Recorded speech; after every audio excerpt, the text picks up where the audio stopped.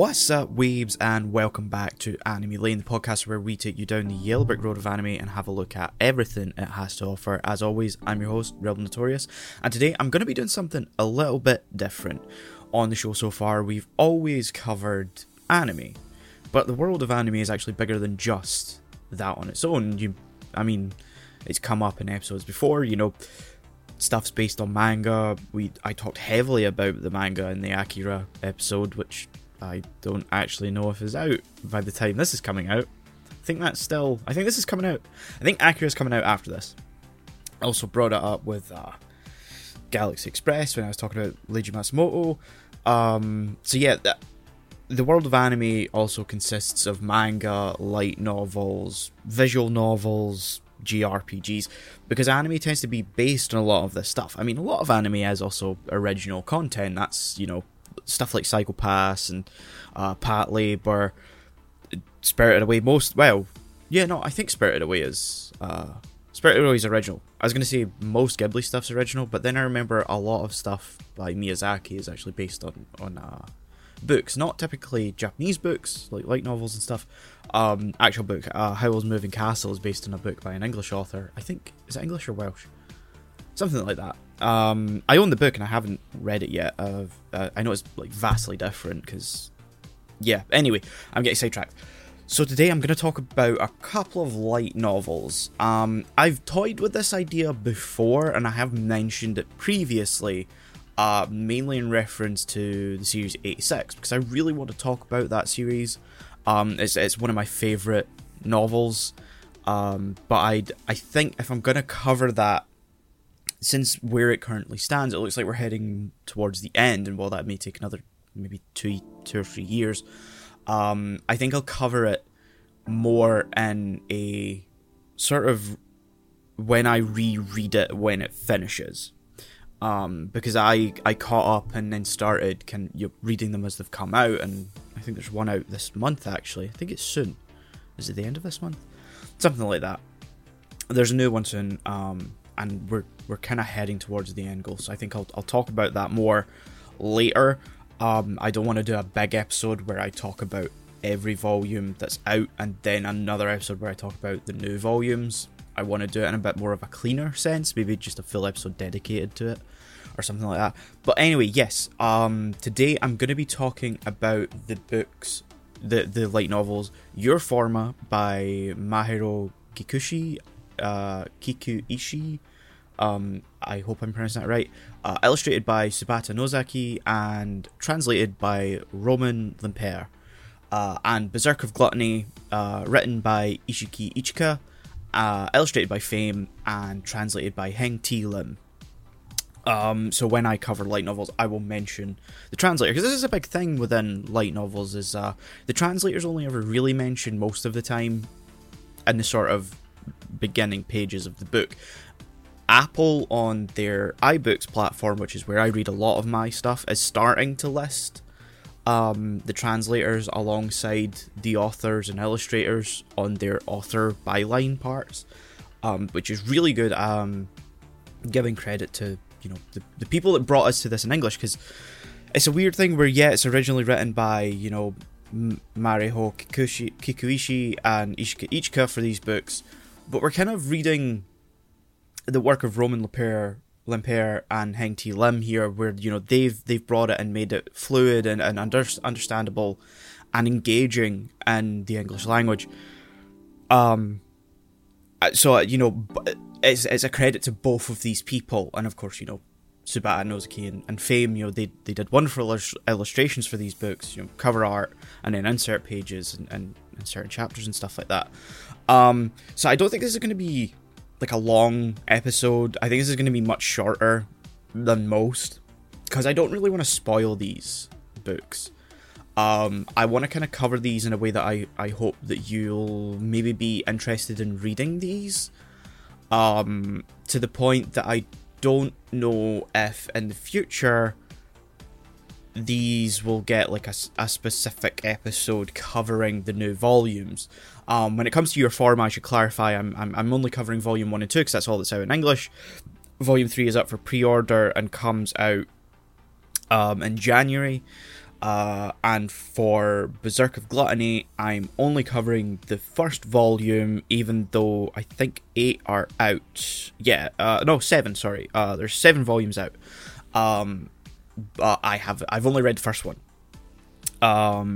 So I think I'll start with Your Forma. This is very much the one that's up my alley, to the point that I believe it was Roman Lemper talking about it on Twitter, because I follow him, and I think he was tweeting about it around, I guess, at the time he was translating it, but it was before it was like announced for an English release, and they said, you know, it was very good, and I looked it up a little bit, and I found the concept very interesting, because it kind of hits the things I like in sci-fi.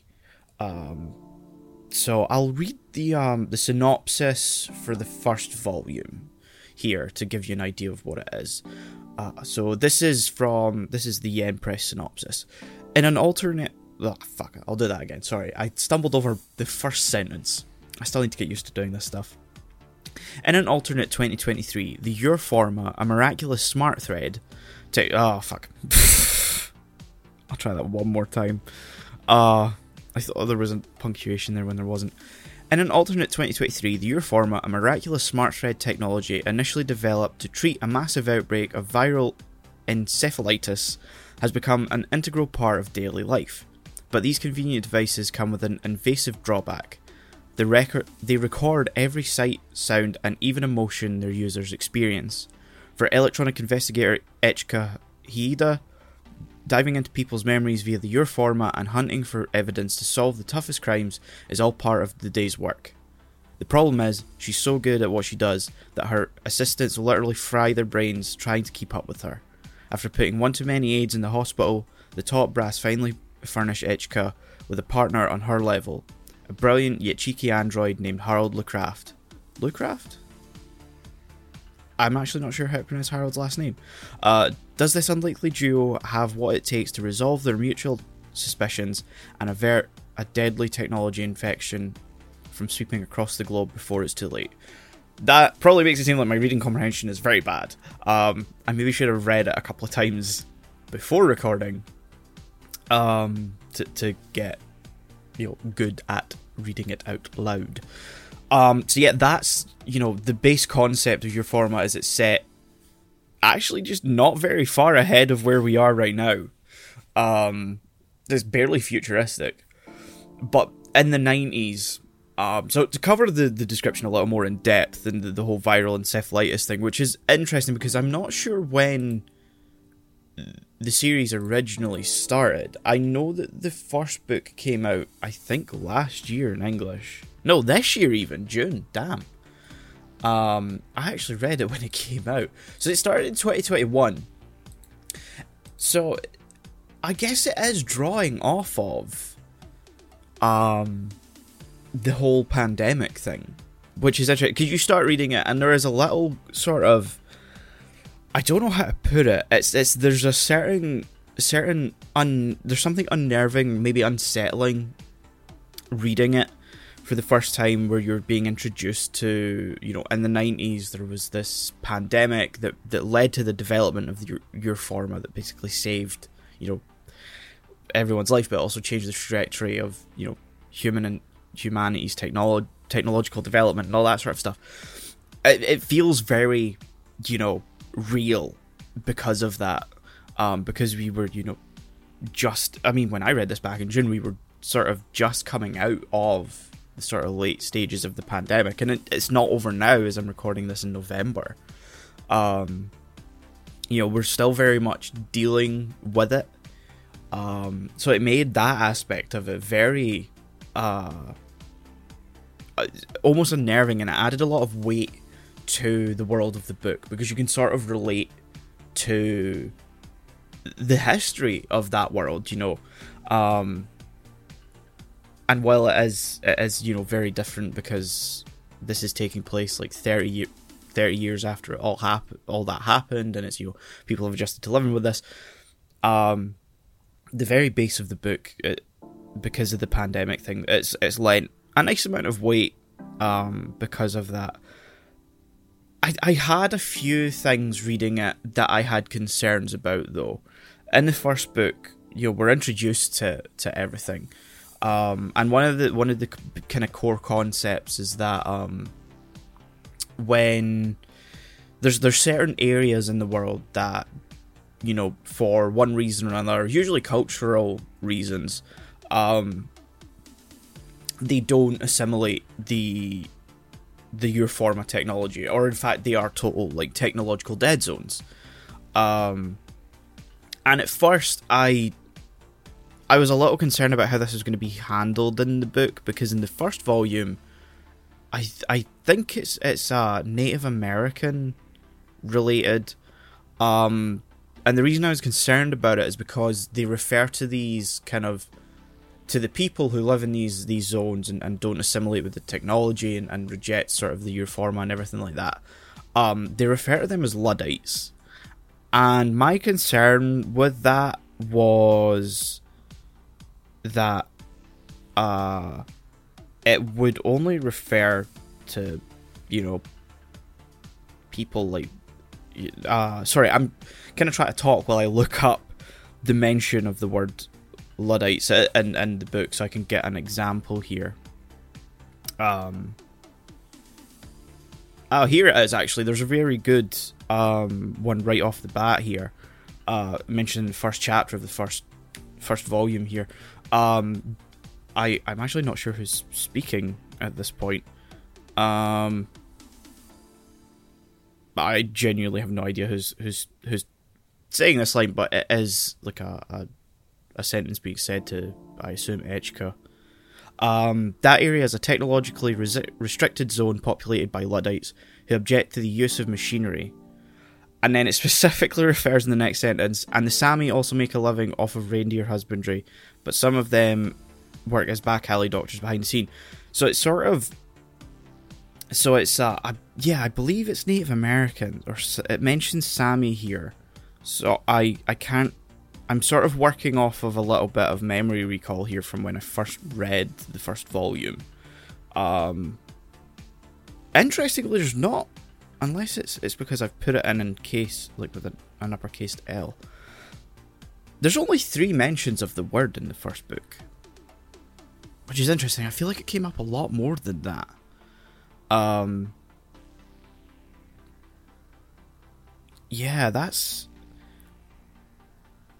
Yeah, sorry, I'm going silent here because I'm kind of trying to skim.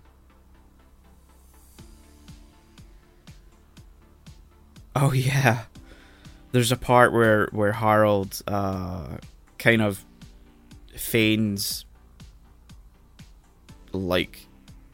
being a human instead of an amicus, which is a sort of a robot cyborg. Cyborgs are people who've had mechanical upgrades. Amicus are androids, and they sort of work alongside humans in various capacities. Some places have sort of fully accepted them, they were created in England in the lore of the books, and this is sort of dealt with in the second book, where their human rights have already been ratified within English law. Whereas most of the world, it's kind of, they don't have many rights, if I remember correctly. Interestingly, there's a slight hypocrisy there in the second book where they say they have human rights, but they're constantly talking about shutting down Harold because they think he committed a crime. That's just the kind of general premise of the second book, by the way. I mentioned I don't want to spoil anything, and so I won't go any further than that. But it's very interesting, learning about the world within the book and being introduced to these concepts. And I think it does, a fairly interesting job of telling a sci-fi, a very kind of crime... what's the word I'm looking for? Not procedural drama. It's not Law and Order or something, but very much like a detective story with a heavy sci-fi backdrop, and Echka in the first book doesn't really like amicus. Amici? What's the plural of amicus? I don't remember it coming up in the book. And she, you know, she doesn't like them, and so when she's paired up with Harold, she's kind of against it, and that's sort of like the kind of one of the most interesting parts of the first book is and even the second one actually is sort of their relationship and how they have to get along and how their relationship develops then in the second book when the first book sort of resolves some issues for Echka. But yeah, it's an interesting sci-fi crime detective. Sorry, I'm failing at describing this book. It's an interesting detective story set in a sci-fi world. It has some very interesting sort of, you know, philosophical implications that it kind of touches on. It'll be interesting to see if those kind of get dealt with a little deeper in future books. But it's one that I kind of, you know, don't want running into the standard light novel problem, which is sort of like Sword Art Online, sort of like That Time I Got Reincarnated as a Slime, a bunch of other light novels that I can't think of off the top of my head, run for just so many volumes. I think at the moment there's 4 out in Japan, or 5. I think one's due out soon in Japan. So I think it's either 4th or the 5th one's just dropped. And it's, I don't want it to overstay its welcome. I think this could be a very good, like, short, concise series. I don't think it needs to be like Vampire Hunter D, which has almost like 30 books out in English. It's a little different in Japan. I think there's like some in English release that have been like condensed into one book or split into 2. So it could be longer, it could be shorter in Japanese. I'm not 100% sure. I think maybe at most 7-8 volumes. I could see maybe just it hitting double digits, 10. But I think if it goes much further ahead than that, it would be too much. I'm not sure, exactly where it would go and how it would end. That's the big thing I see right now. It sort of is set up with an endless loop clause, I guess you could call it, where as long as Ichika and Harold are partners, they kind of can solve as many crimes as they want. They do sort of have an end goal, at least for Harold, because Ichika's end goal is sort of dealt with by the end of the first book. But I hope they deal with Harold's goal sooner rather than later. Like, within a couple of books at least. I don't know sort of where it's going from there. I do think the third book will be interesting, but I could see it very easily sort of losing steam or becoming uninteresting if it doesn't, deal with certain things properly, and if it tries to, they try to, obviously people want to make money off of these things if publishers want more content out of it and kind of that sort of thing. It is very interesting. It's got interesting and engaging characters. I think structurally I do have issues with it, mainly in that it falls just from the first book straight into light novelitis, I'm going to start calling it, where it just has unwieldy massive chapters, because for some reason this is a very common thing in light novels. Interestingly, Berserk of Gluttony doesn't actually do this, but 86 and at points Sword Art Online did it, but at least a lot of the light novels I've read have strayed into the territory of having like 4 or 5 chapters that are just massive. And your Forma does sort of try and combat it by having the chapter then subdivided, but to me if you're doing something like that, just divide it into those chapters and have more chapters. And I think it would make the use of illustrations much better as well, because as it stands, there's not a lot of illustrations in your Forma, and there's not a lot of illustrations in a lot of light novels. Certainly Berserk of Gluttony didn't have too many of them, but I think I feel a little underwhelmed by the use of illustrations in your Forma. There's some really nice ones, there's some really great use of them in the first book, but a lot of the time it's relegated to chapter covers. Because the chapters are so large, they put illustrations as the covers for those chapters, and then we get into, the subdivision of the chapters. And it would be nicer to see those, 4 or 5 illustrations not being used for covers, but just being used at different points within the story. Not necessarily those illustrations, but, the time that the artist spent to create those, being spent to create illustrations that go with somewhere within the story to emphasize something. If we had more chapters, and then, maybe a few more illustrations interspersed, rather than having chapter cover illustrations. I hope I'm getting that point across. I feel like I'm not conveying what I'm sort of trying to get at with that. So yeah, that's your Forma. It's a hard one to talk about without spoiling it. Because I can't say too much about Ichika's dislike for Amicus, and how because that's not her only issue within the first book. She's a very distant person. She doesn't really like to get along. She doesn't like people very much, and she's very much built up a wall around herself. And while that's sort of that's still being dealt with in the second book, a lot of problems for Ichika are resolved at the end of the first book. So it's very hard to talk about the first or second book in any sort of detail without instantly spoiling something, especially the second book, because it does really deal with all the ramifications of what happens throughout the first book, and its story. Like I said, Harold is accused for murder, and it's sort of, the whole impetus and thrust of that part of the story is very much driven by what happens at the end of the first volume. So I can't really talk about it in detail without spoiling it, because I don't want to spoil it, because I really want to encourage you to read it.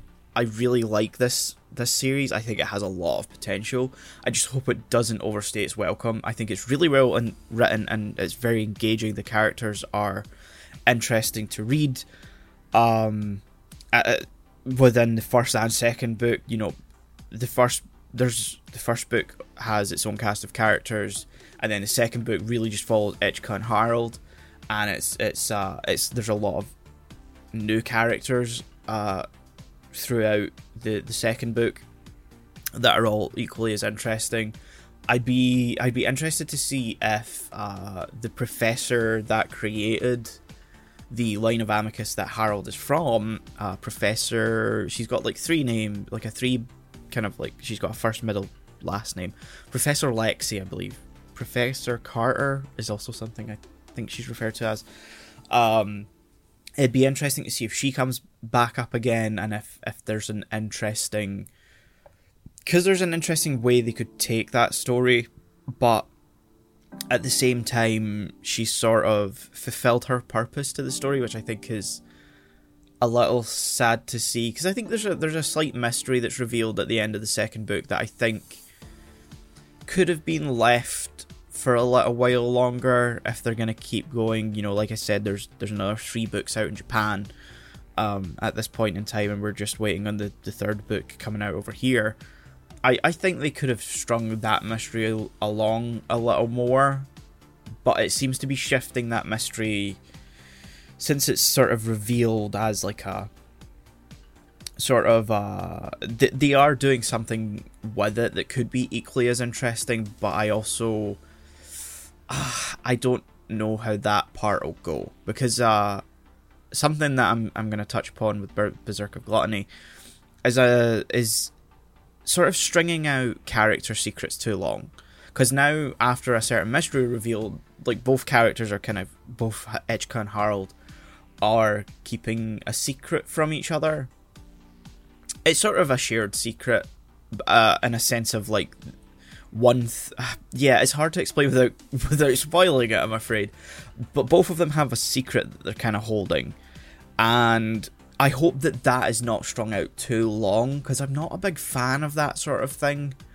Usually when that's like a big focus of something, or it's a big kind of character, like a relationship, like plot thread, I usually find myself like internally screaming at both characters, or one character, to just, you know, deal with the problem. Because usually that's what a secret is it's like it's a character avoiding a problem, which, you know, it does, you know, it provides tension, it provides conflict, it provides all these interesting narrative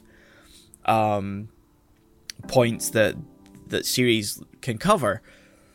But at the same time, it can just be a little drawn out when they do this sort of thing. So, you know, hopefully, going by the description of Volume 3, I hope it deals with it there and then.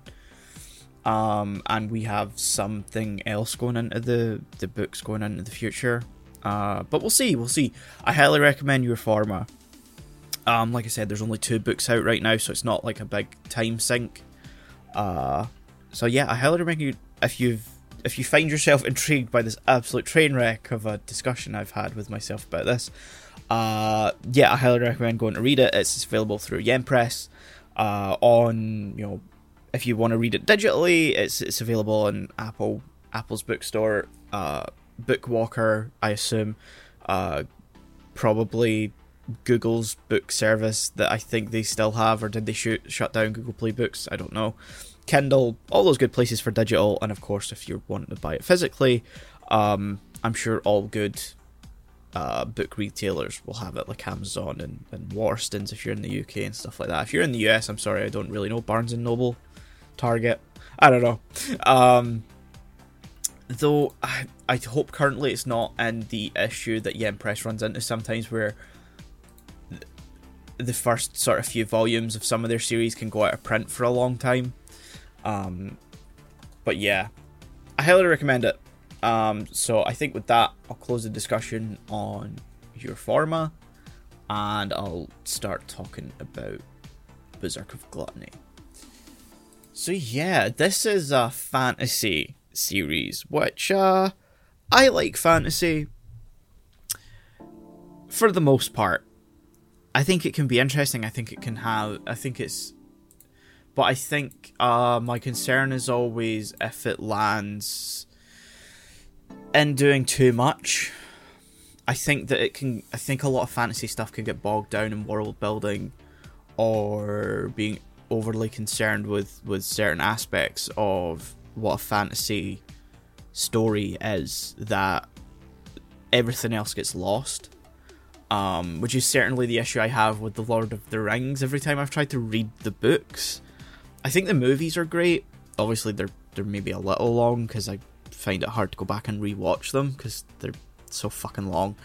But with the books, I've certainly been overwhelmed with the amount of sort of world building, and also scenery description, which, sure, for a fantasy book, there is a sort of extra level of scenery description you need to go into, but there's overdoing it, which I think Lord of the Rings certainly did, for me at least. But jumping over to Berserk of Gluttony, I actually was impressed to a certain degree by this book. Not overly so. I think overall it's very average. Will I keep reading it? I think so. I think since there's only like another 7 books and it's not a heavy read, I think I will just keep going. At least for the time being. I could get through the second or third book and decide to give up with it, but as it stands, I'm interested enough to read more. I'm not overly satisfied with how the first book ends. But anyway, yeah, before I get too into my discussion of the book, I'll read the description again from the bookstore here. Because interestingly, I've owned the first volume of this since it came out in English, which was in 2020, which was 2 years ago. And I'm only just getting around to reading it in the last week or so. And I'm like looking at it, and I start reading it, and I'm not sure what kind of tipped me towards buying it at the time. Like, not just buying it, I pre-ordered the first one. I'm not sure what pushed me to grab this. Reading the first couple of chapters, I was like, wait, I actually don't know anything about this. And I was like looking at the cover, and the cover's the only familiar thing really about it. And then I read the description on the bookstore, and I'm really not sure what pushed me to pre-order this. Because I'll read it here. Fate Graphite is one of the Forsaken. Cursed with the skill Gluttony, he is ever starving, never sated, until the day he kills a dying thief and devours the man's strength and his soul. The true hunger of Fate's Gluttony has awakened, and if he can learn to control his power, he will at last be the master of his own destiny. Which is just so... So this... I'll tell you what pushed me to check why the fuck I bought this in the first place. It is the third chapter of the book before you learn the main character's name, if you haven't read the synopsis. It's all told from first person's perspective.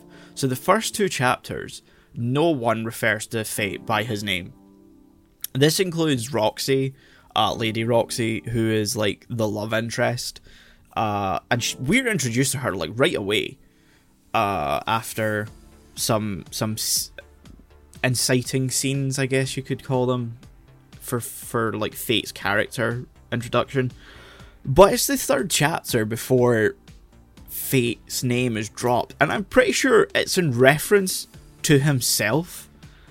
Because Fate spends a lot of his time on his own at the beginning of the book. So we learn in the third chapter his name because he looks at his stats. Because this is a thing in this series. So the basic premise is that you have levels and you have stats and you have abilities. All very fantasy-esque tropes if you're playing a fucking video game. Like Elder Scrolls, which I'm only bringing up because I'm currently looking at my Discord and Sean is playing Oblivion.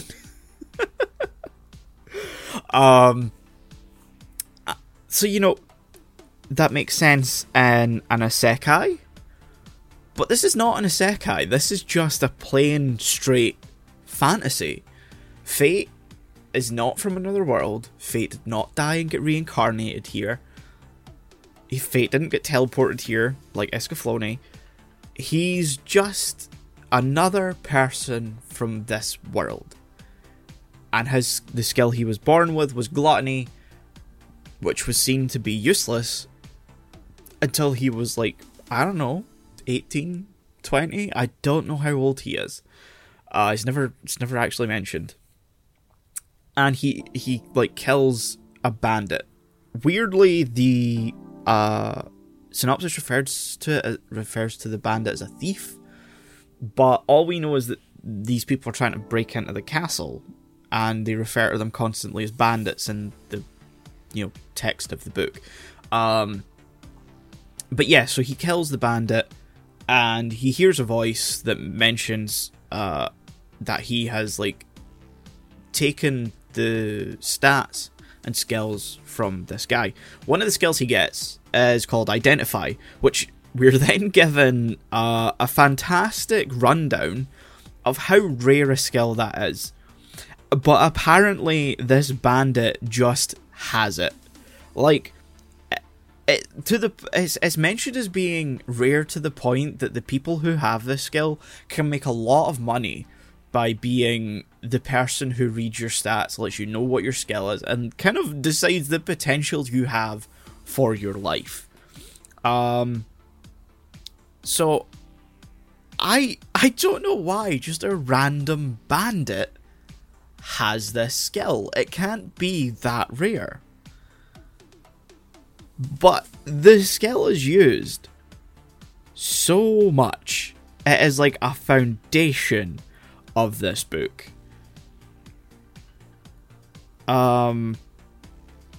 Yeah, it's so bizarre. I'm currently trying to find the passage where it like goes over identify and how rare it is. There it is. Here it is. Okay. If I had so this is from Fate's perspective. This is from the third chapter of the book called Skill Study, where he's kind of going over his own skills and his stats and kind of coming to terms with this change in his life, because all his skills were originally 1. That was their point value, and in the course of the book they get ridiculously high value. And there's like at the beginning I was a little bit frustrated by the lack of context for the skills. Mainly it took a while to give any sort of comparison of Fate skills to like literally anybody else's or any other, you know, like a monster skill or whatever, stats, points and stuff like that. So because, you know, it says he had all 1s, and when he killed the bandit he went up to like 121 vitality, 151 strength, 100 magic, 100 spirit, 131 agility, which means nothing, because that can in some games be really high, or in others it can be pretty low, because in some games you're personally investing points you're given when you level up into your stat value. Let's take Sword Art Online Fatal Bullet for example, because I was playing that recently. When you level up you get certain skill points which you then invest into your various stats like vitality, strength, agility, dexterity, and a couple other ones specific to that game, which go up by 1 point every time you invest a skill point into them. So it means by the time you finish the game, you're looking at like, you're given like a different set of skill points, like a different amount of skill points every time you level up in that game. So the more you level up, the more skill points you're gonna get. So I think like my current build has something like 121 in strength, 135 in vitality, something like that. So you're looking at, you know, fairly, you know, you're looking at triple digit stats for some stuff at the end of the game, but not in everything. And you know, so 100 is a high stat value in that game. But in others, if it's, you know, you're investing your skill points into other things, or in some cases, in some games, you're leveling up and your stats just naturally go up, or they're you know, they're dictated by other things like armor might give you certain stats, like you know, there's some games that your attack, your health, your defense and all this sort of stuff are tied to stats that are tied to armor or equipment or various other things. So there is, and that can mean that you end up with like ridiculously high stats. Like just thinking about Raid Shadow Legends off the top of my head, because for some reason I was playing that again recently. You can have some ridiculous stats like 9,000, or, you know, like a damage output of 9,000. So, you know, we're just given this, and then it's a while before we get any context for what Fate's scores actually mean. But yeah, back to my point of identify, it's here, like, in the first page of this chapter on my iPad. I read on my iPad, so page count and stuff like that is a bit all over the place. If you're reading like the physical book or something, it's probably different. There'll be like more pages. Fate says this: if I had identify, I could quit gatekeeping and become an appraiser. They made good money because their skills were highly specialized. But why did this random bandit have it then? Because the act of stealing skills when you kill someone is like exclusive, at least as far as we're aware right now, to Fate, because his gluttony skill means that he takes someone's like entire soul when they die. He kind of like consumes it, so he gains their stats and their skills. Obviously, if they have a skill he already has, he just gains the stats, because their skills don't stack. They have higher level ones, like strength boost has a low, medium, and high, and you can stack those, but you can't stack multiple low strength boost low stats. So I think by the end of the first book he has like strength boost low, medium, and high, so you can stack them. But yeah, it becomes like a core thing of this book where he'll just check like everything's stats, which makes sense. You know, he's sort of level 1 and just learning how to use, well, he's never fought anything before, and so he has to get used to like fighting, and he has to learn to fight, and he doesn't want to go up against something that's stronger than him, because obviously he doesn't want to fucking die, because he's their main character. But yeah, I think it's a weird thing for the book, because it sort of takes you away from the straight fantasy element of it, which otherwise can be like really interesting at times, because we're only ever seeing the book from Fate's perspective. It's always told in the first person. And so it does like a really nice amount of natural world building through Fate's situation. We're introduced to the kingdom of Sephor, which I think I'm pronouncing correctly, this is an interesting thing.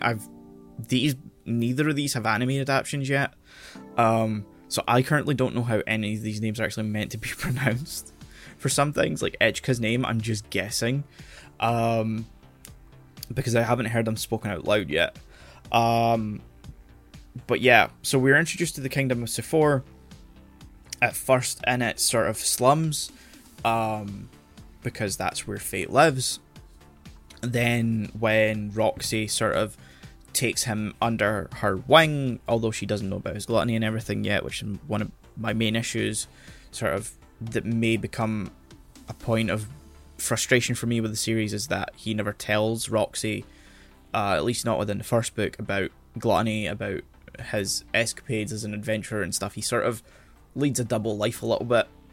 It seems unnecessary to me. There's like no fucking reason really within the plot as to why he really needs to hide his identity. Like he's scared that Roxy will reject him because of gluttony, but yeah, bruh, Roxy is really into him, like really fucking into him, and sure, he is Den's protagonist, so he doesn't get it. But yeah, no, anyway, what was I saying? Natural world building. So once Roxy takes him under her care, we're sort of introduced to the Holy Knights district, which is where all of the people who become Holy Knights live, and we're introduced to a little bit more of the sort of more higher class. But we don't really see much outside of Roxy's mansion. There is one part of the book where they go back to Roxy's home village, villa, I guess, where like her mother still lives, and like they own a vineyard and stuff like that. So but again, it spends more time focused on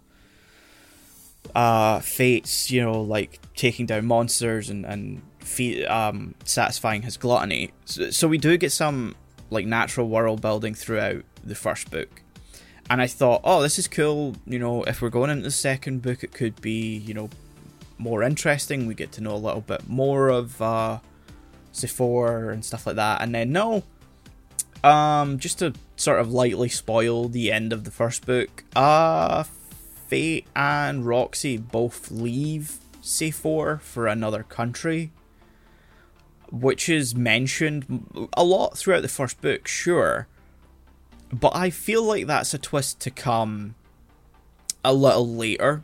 I feel like they could have done another 2 books just in Sephor, and like I get sort of why. The writer, the author sort of wrote themselves into a corner because nothing around is like, by the end of the first book, satisfying Fate's gluttony. So I guess heading to this other country means that there'll be, stronger enemies that do satisfy his gluttony. But yeah, I don't know. It feels like a weird ending. I feel like there could have been more done because, like I said, Fate sort of tries to lead a double life, and the end of the first book sort of just conveniently drops it a little bit, whereas I felt like that could have been a more interesting dynamic overall, and now it's just going to be a case of both of these people are vaguely in the same location, and I guess Fate's going to have to try and hide the fact that he's there from Roxy, because he clearly doesn't want her to know that he has strength. But he's annoyed when she leaves the kingdom and doesn't ask him for help. But she doesn't know that he's strong. She's under the impression that he is weak. And I know I said I wasn't going to spoil anything, but I don't think I actually recommend this book. I don't know. I think it is slightly interesting. It's an easy read. It's not too heavy. But there are frustrating points, and I hope they pan out. Even if this series is very sort of generic fantasy. And I think it could have been done much better. And there could have been more interesting character plot threads. But, you can only do so much. I don't know why I said you can only do so much. I'm not in control of how this is written. I just wanted to thing to say to end my thought. One thing I did have a weird moment with is so a very common thing in light novels is to have a side story in it at the end. Sometimes you get one at the end. Some series have one volume will have a collection of short stories in it. The second volume, the second, 6th, and 8th volume? No, the second, 7th, and 8th volume, if I recall correctly, of Sword Art Online are all short story collections. Interestingly, those are all integral in filling out character stories for characters that show up constantly throughout the series after that. And if you've watched the anime, all of those, most of those side stories, get adapted in season 1. So if you've watched the first season of Sword Art Online, the Christmas episode, the episode where Kirito meets Silica and has to revive Pina, the one where he goes up the mountain with Elizabeth, and another one. Oh, the ones involving Yui, I think. Those are all side stories. I'm sure the Yui ones are side stories, because I remember reading the first volume and going, when's Yui gonna show up? And then I'm pretty sure she's in one of the side story books. So yeah. It ends with a side story. Sorry, I keep distracting myself and derailing my own fucking point. And I said it was going to be a shorter episode, and I'm already looking at the runtime thinking, wrap it the fuck up soon. So I'm going to be quick about my last couple of points. The final side story takes place from Roxy's perspective, which is fine, but we instantly end with the last chapter of the book all being from Fate's perspective, which is all in first person perspective, and then suddenly just starting with Roxy referring to herself in first person. And it's a little bit, it took me a little bit of, I reread the first couple of sentences a few times just to sort of settle in to it being from Roxy's perspective. So I think even if it made no sense for Fate to be relating the story to the reader, I think it would have just made for a slightly easier reading experience than, you know, I mean, it doesn't even need to be Fate relating it to us. It could have just been the omniscient narrator. Like, I would have been fine with that, but the first person perspective of the side story at the end did knock me a little bit for a loop. Just because we've been with Fate entirely throughout the first book, and I don't see that changing. I think it's very much like Sword Art Online, where it's all from the main character's perspective. Like Sword Art Online is almost entirely from Kirito's perspective, except in some side stories, and except in the I guess it's a side story, but it's actually very much canon. The story involving Yuki and Asuna, which is all from Asuna's perspective, which lends a lot of fucking weight to that story when you read it in the book. And so I think the anime did a little bit of a disservice to that story when it adapted it in the end of season 2. But still, yeah. So Berserk of Gluttony, I'm interested right now to see how it goes. And there only being 8 books, which I guess for some people, seems like that's the entirety of the Harry Potter series. But light novels are shorter, and they're usually a lighter reading experience. They're much easier to read through. There's nothing too challenging about reading them. So considering I've read Sword Art Online, and I'm keeping up with quite a few other light novel series at this point, it's a very kind of, it's not a low bar, but it's not a particularly high bar. Like, I have all of the Vampire Hunter D's books on my iPad now to read through, because I got them in the Humble Bundle recently, and that's daunting because there's 29 of them to read through. But yeah, I'm interested to see where it goes. I don't rate it particularly high. Like, if I'm currently to give both of these series a rating, even though I think both are very much too early to tell, I'd give your Forma a solid 8 out of 10. I think potentially, depending on the direction it goes, and if it doesn't overstay its welcome, I think it could be a 9, maybe 10. I don't think it's a 10, actually. I do have some issues with it. Particularly the second book, it feels a little forced in some of its mystery, and some of it, how some of it kind of comes to a resolution. It feels a little convoluted in the last chapter. I'd say it could be a solid 9 out of 10. Berserk of Gluttony right now, I'd 5 or 6 out of 10. Somewhere in that range. It's very average. It's fine. It's inoffensive. Most of the characters are very tropey. Fate is very much the archetype overpowered protagonist. I'd say he does beat out some of these types of characters, because I feel like he does have a personality. He does have a story that we're following that isn't just get more powerful. Like, that's half his story. But I feel like he has at least somewhat of an interesting character arc in the first book that, again, I think is fucked up a little bit by the ending. And I think, Roxy is an interesting character because I feel like it flips the script of the normal, how to put it, what's the sort of damsel in distress. It's normally in these power fantasy things, it's like the main character is super strong, and the love interest is someone who he kind of takes under his wing because they're downtrodden or whatever or however you want to put it.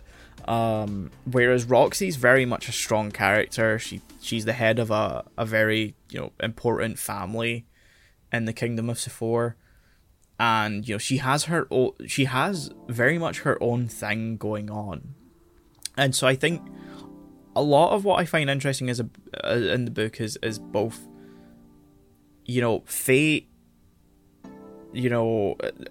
I don't know how to put it into words, actually. I find Roxy the most intriguing character so far, but then I feel like some of it is a little undone by having that last chapter all from her perspective. I think it gives away a little bit too much that we as the reader right now shouldn't be privy to.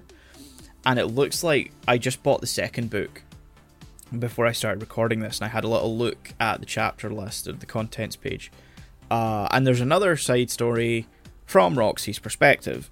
So I really hope that this isn't a constant thing with the books where we get all of the book being from Fate's perspective, and then we see a side story at the end from Roxy's perspective that usually kind of recaps some major events from her perspective.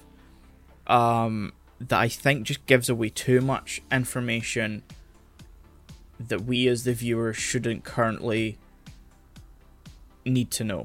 I think that there's a more engaging and interesting way to do that and have it come up more naturally through the actual plot, through the actual storyline. I think that doing it like this right now undermines some of what it's trying to set up. So yeah, it's decent. Wouldn't necessarily recommend it if you like fantasy stuff. It's all right. But be aware it's very tropey, very power fantasy, very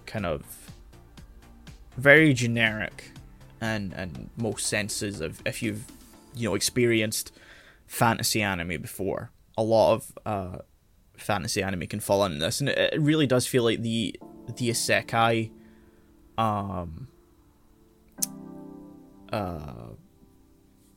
What is the word I'm looking for? Why are words failing me every time I record an episode of my own? Words just absolutely fail me. It's the isekai framework, but without the isekai part. It's so strange. I really feel like Fate should be someone who died and got reincarnated into this world, but he's not. And it does actually make it slightly more interesting because he is a part of this world. He's not someone who's a fish out of water. And I think that does make the story a little bit more engaging. We're not having to just learn everything at the beginning of the book because the characters having to learn everything at the beginning of the book because they've just got into this world, which a lot of isekai tend to do. It does a lot of its world building naturally, like I said, which is one of the very kind of interesting parts of it. But yeah, overall decent. I don't think it's gonna wow me and be one of my favorites as I go along, but it's I'd say it's all right. That's all I can come up with is that it is all right. So yeah, if you want to read something interesting, something engaging, and something half philosophical, it's not quite committed to it yet, then go read your Forma. If you are wanting some fantasy schlock to just get by with because it's an easy read, Berserk of Gluttony. There's one that I highly recommend here, and the other is Berserk of Gluttony. So yeah, thank you for listening to this episode. I'm sorry it's been such a train wreck. I feel like I say this every time I record one on my own. Yeah, if you're wondering where the seasonal update is, I decided not to do an impressions episode this time because it would be very close to the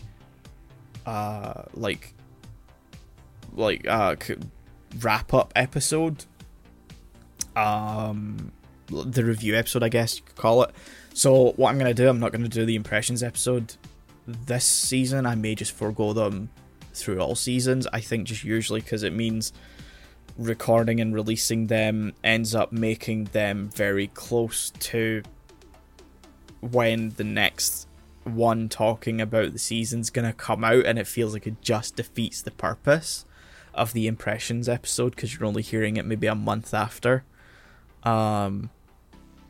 So yeah, I think the December first episode in December may be the season wrap up. If it's not, it'll be the first one in January for sure, I think. But I just don't think doing a impressions episode makes any sense at this point in time. I'm not sure what it is. Something about it. I had planned to do it, and then I thought it doesn't feel important to do one of them, and I'd rather just do a wrap up of the season.